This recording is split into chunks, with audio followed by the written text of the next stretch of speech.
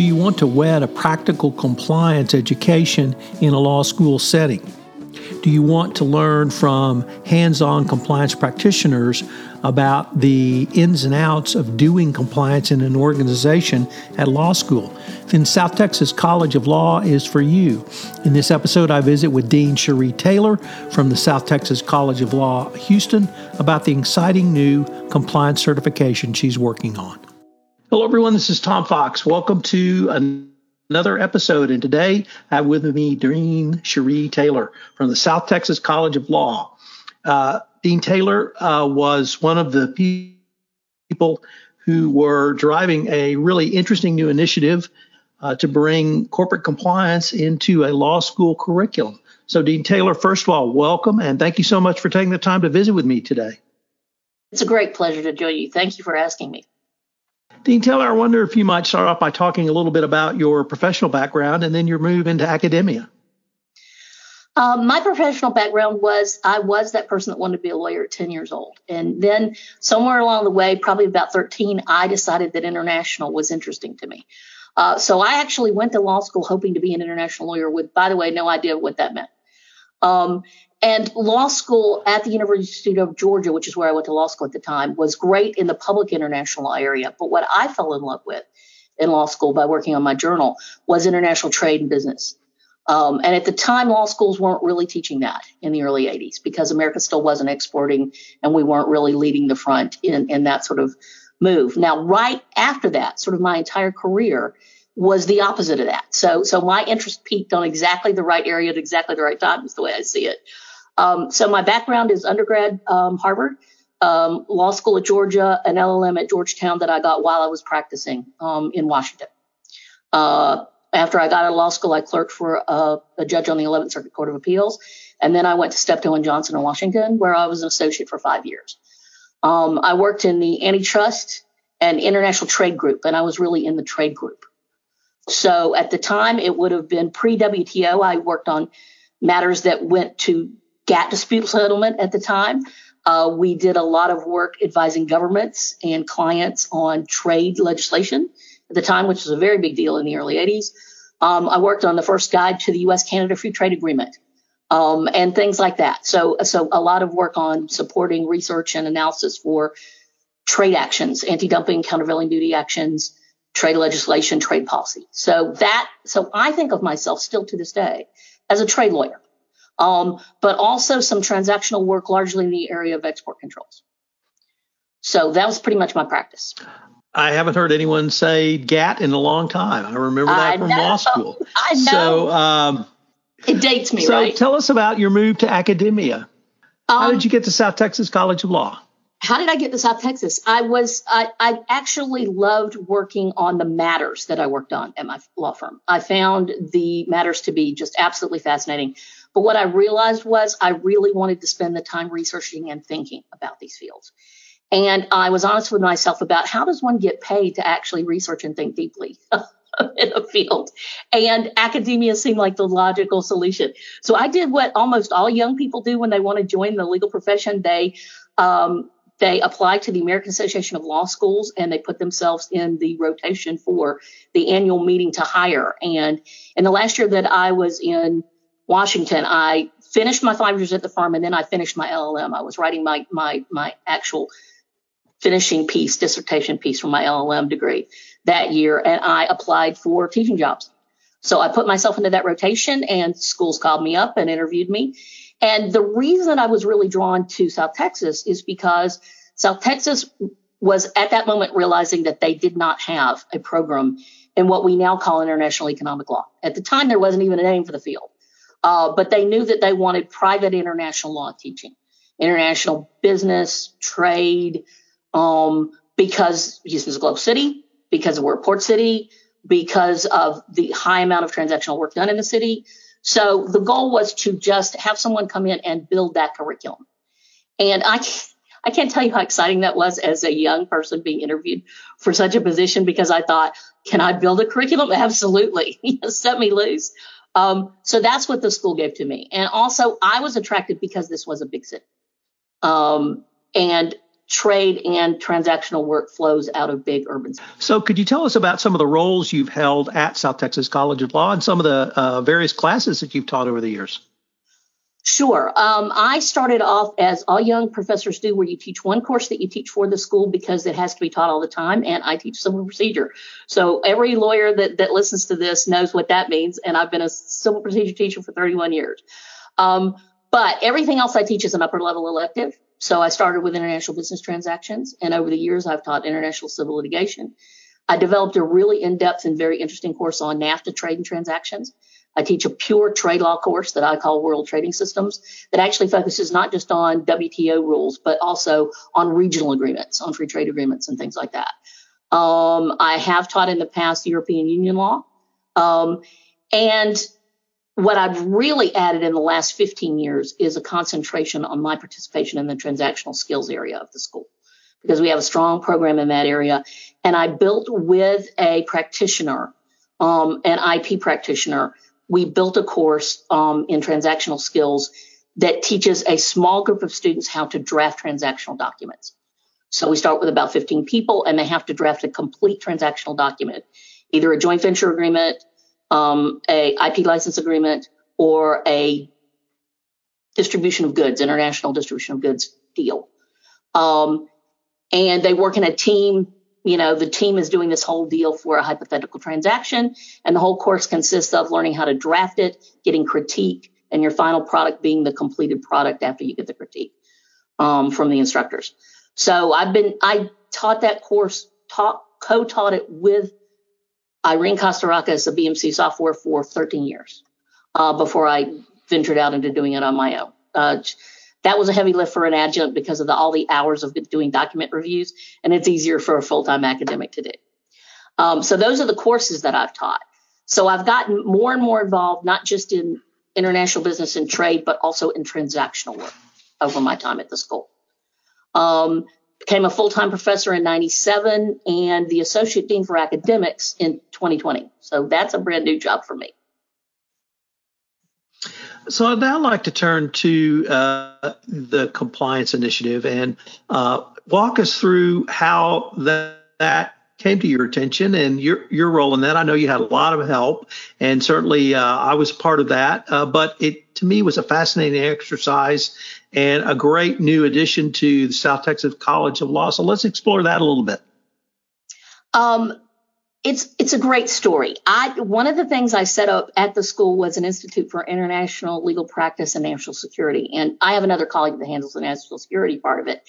But the international legal practice part of it, in my mind, was a merging of international economic law and transactional skills. And in the course of teaching, particularly my normal international business transaction course and my transactional skills course, I became more and more convinced that, of course, you have to teach students how to draft a ethical business practices clause that involves dealing with the anti-corruption issues, but they really need to understand how, those clauses have developed and how they're rooted in a compliance program. And so the more I read into the field, the more interested I got in the field. I knew a former student of mine had actually made a career in this field, and I was following her career, as we do for people that we know have done things.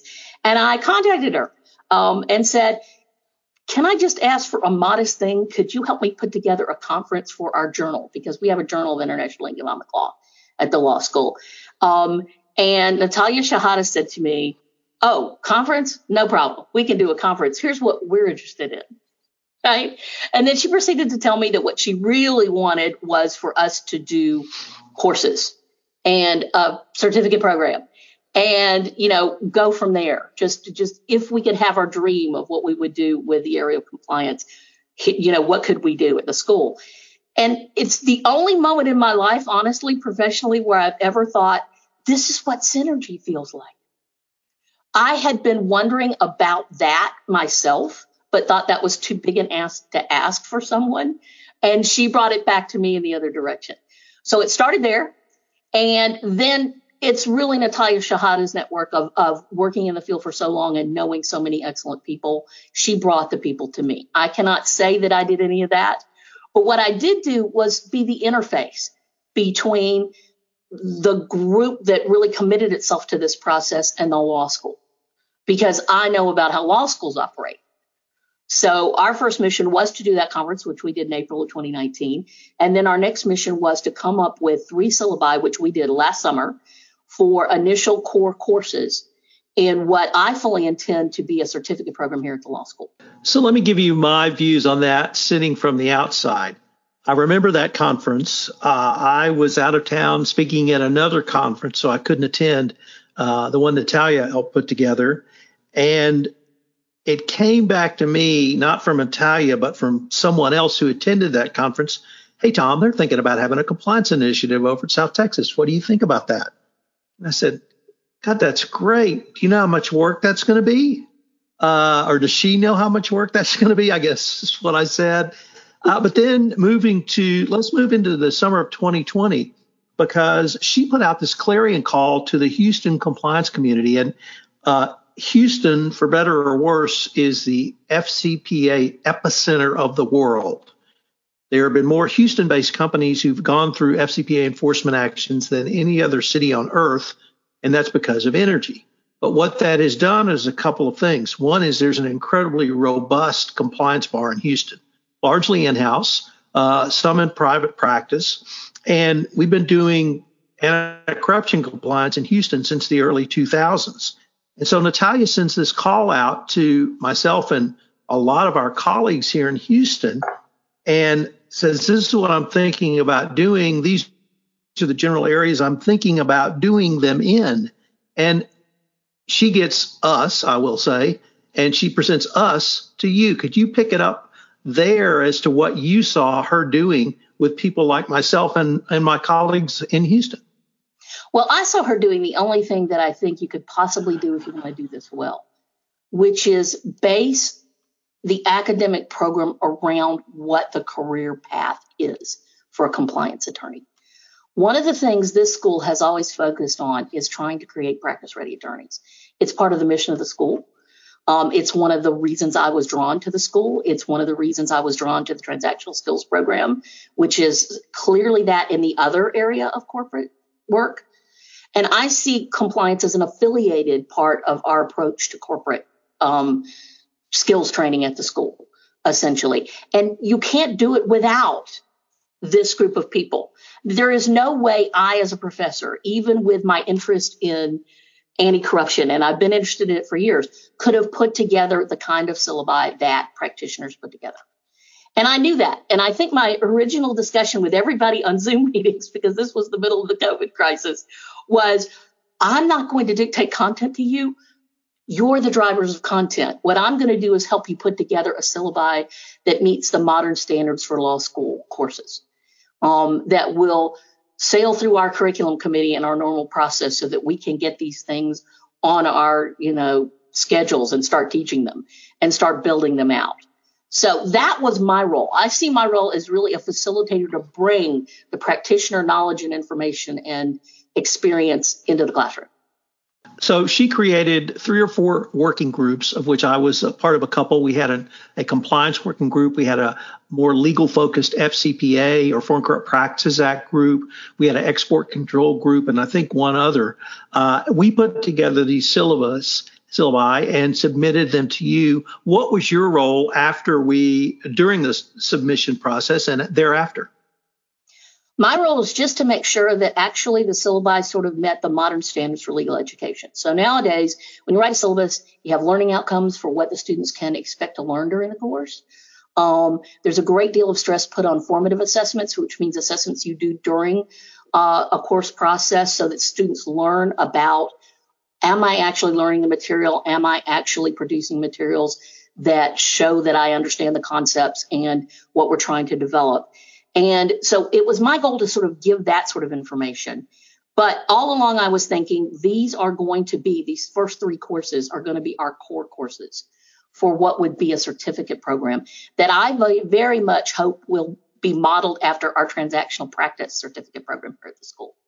So I do have a model in mind, and my goal was just to get them before our curriculum committee. And we have a standard process that I think all law schools do, where you write up a proposal, a syllabi that is part of a proposal, And the proposal is for, usually at most law schools and at mine, for an experimental course.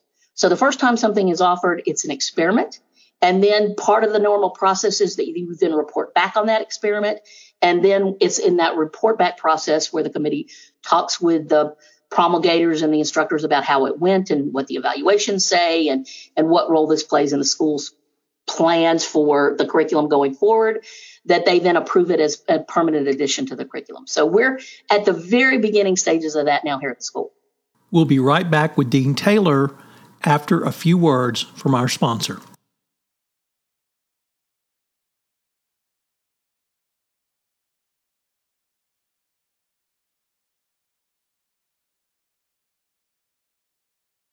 I have now known you for a little over a year. Unfortunately, that time we've never met. We've had multiple Zoom calls. And one thing I think is a fair assessment of you is you're incredibly passionate about this. Did that passion exist with your colleagues on the curriculum committee and really throughout the faculty at South Texas? I think that probably everyone that knows me at the school would say that there's two things about me that they always recognize, which is energy and enthusiasm. I particularly have it for this area. I can think of nothing I love more than trade law. That still remains my scholarly area of interest, and I still write in that field. But I've become equally passionate about transactional skills and drafting and teaching students how to really draft. And I see compliance as just that next necessary step to what a whole different group of lawyers do for the corporate world. And to me, I audited Tom Fox's course, by the way, the first course, the International Corporate Compliance course that we offered in the spring. And I just found it revelatory. There were things about what compliance attorneys, chief compliance attorneys did in that course that really taught me so much about the operation of a corporation that I, as a person who's always worked in trade and business, when I was a lawyer, I had only corporate clients, still did not quite understand about how corporations work. I learned real insights into that. So I think that comes naturally. And I think the curriculum committee kind of always expects me to sort of say, do you see what the vision is for where we're going here? Because I was chair of that committee for basically 20 years here at the school. So they're used to me. They're used to my saying, but we need to have a vision about where we're going next.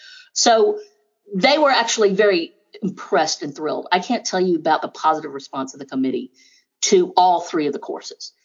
All three of the proposals were so well designed, so articulate about their approach, about what they were hoping to cover. They were not hard calls for the committee. So the committee approves it, and the next step is we have to sell it to the students, or you have to sell it to the students. Can you tell us about that process, never having really had a course focus on this before, and how were you able to communicate to the students how this could really fill out a niche in their corporate legal training? That we did last October, and it was incredibly fun. What we did during COVID, again, was we did a series of Zoom calls with what ultimately amounted to about 30 to 40 students sometimes on each call. We sent out a clarion call again to the students. We have great ways of communicating to our students constantly. We have an updated thing where we blast messages and send them things.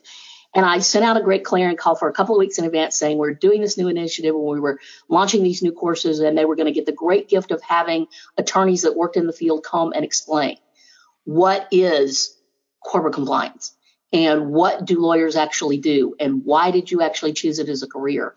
So of the group that put together these syllabi, they came and they spent their time on Zoom calls educating, and we did 3 of them, one around each of the courses. And the numbers were good from the beginning, but they grew. And the students, many of the students came back for each one of the 3, which was really touching. And some of those students, by the way, were first students in the very first course and have signed up again for the second course already. So we're already starting to build a reputation inside the school, which is always the best way to develop anything, is when you get good ground press in the student body and they start to hear about it and they go, oh, this is cool. You know, they're doing this. Have you heard about this?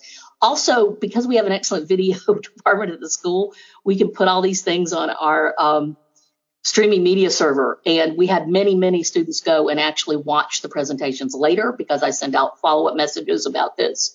And so people are still watching those. And those discussions were fabulous because the students appeared and they really asked a lot of questions of the attorneys of how did you get into this, why, and they brought that same kind of passion to the table, and the students felt it. And interestingly enough, some of those students also had backgrounds themselves in a business career in compliance areas, not as lawyers, but having worked on the business side connected to it. So that was very interesting to them. So we had our first class in the, I would call it the winter spring semester of 2021. What do you have on tap for the fall semester of this year and going forward into the winter spring semester of 2022? Well, my plan is to keep all three of the core courses on regular rotation here at the school. So in the fall, we're going to do the second course. The first course was International Corporate Compliance, and that was with Tom Fox and Ryan Rabelais. In the fall, we're going to do the Global Anti-Corruption course. And I'm really looking forward to that. That's going to be led by Margaret Moustakis and Doug Cohen. And I love this team teaching approach because as someone that did that for over 10 years in a transactional skills course, the additional voice in the classroom, I think, is really positive. So I'm very, very excited about that course. And we've got a really good number of students, including some that are following from one course to the other, that are taking the second course, which is a great thing. And then in the spring, we're going to do the International Trade Compliance course. And that one I am hoping to co-teach because that is, like I said, every time I say the word trade, I just cheer up. So I can't wait to, get my hands on that and help with that course because that strikes a personal note for me, but never through the compliance lens. So I will bring what I can to it, but I will probably learn more than I actually bring to that course, but I'm very excited for that one in the spring. So that's our first rotation. And then my goal is to keep all three of those in rotation. And this year to also begin developing the certificate program. And tell us a little bit about the certificate program. Well, I really do have a model that I want to use for a certificate program because we have one here at the School for Transactional Skills. And what that means is you take a certain number of core courses. You write whatever your graduating paper is, and all schools have graduating papers, and we do too, in the area connected to it. So a student would write in the area of international corporate compliance. You take a certain number of affiliated courses. So you must take the core courses, then you must take a certain number of affiliated courses. You must write in the area. The way I think the international corporate compliance one could be a little bit different than the transactional one is that we could do some things that would be pushing the boundaries. For example, I'd love to see a skills course come out of the corporate compliance area, designed by practitioners, not by me, by people that actually know what those skills would be. But I would love a skills course. I would like some sort of compliance advocacy course because that is a great tradition at my school. The traditional trial advocacy, but also the alternative dispute resolution. We have a center that focuses on that. I'd like to expand that as a potential opening. And what I'm really waiting for is the day that we figure out how to launch an externship program that would be part of and key to the certificate program. So to me, I have a big vision for how I see this moving forward, but those would be components of it. Well, Dean Taylor, unfortunately, we are near the end of our time for this episode, but I was wondering if our listeners wanted any more information on South Texas College of Law or any of the initiatives that you've talked about on this podcast, where could they go? They should just email me. The easiest way is just to email me at ctaylor@stcl.edu. And I promise to respond quickly because I see this as an ongoing project that we're certainly going to be working on in 21, 22, but on for the next couple of years. And when we launch it full scale, no one will be prouder than I. But I just can't say this enough. I really feel like all this happened because this school allowed me to teach and allowed me to teach a really brilliant student who went on to form a really excellent career. So it's a wonderful way that shows you how education can provide the background to someone who can go off and build a great career and then come back and provide back to her school, but also provide a pathway going forward to new people. If I could even build on that a little, because of not only the sterling reputation of Natalia, but the college and relationships she's developed, she was able to bring in people like myself and a wide variety of other practitioners who had no connection to South Texas College of Law. And now we're part of the family, and we're going to be part of the family going forward. So I really think it's even more impactful than you having a brilliant student who succeeded. It's having an entire community support your efforts going forward as well. I think that is crucial, and this entire program is centered upon that. Well, Dean Taylor, thanks very much, and I look forward to continuing the conversation. Thank you very much. I'm glad to have this opportunity to talk about it, and happy to talk about it with anyone that ever wants to talk with me about it. This is Tom Fox again. Thank you for listening to this episode of the FCPA Compliance Report. We got a new great podcast out on the Compliance Podcast Network called Effing Argentina. This is based upon a book by Greg Greenberg, who is my co-host for this new podcast. And we take a look at stories of exasperation in modern America. If you're exasperated, this is the podcast for you. Effing Argentina on the Compliance Podcast Network. I hope you'll join me again next week for another episode of the FCPA Compliance Report. This podcast is a part of the C-Suite Radio Network.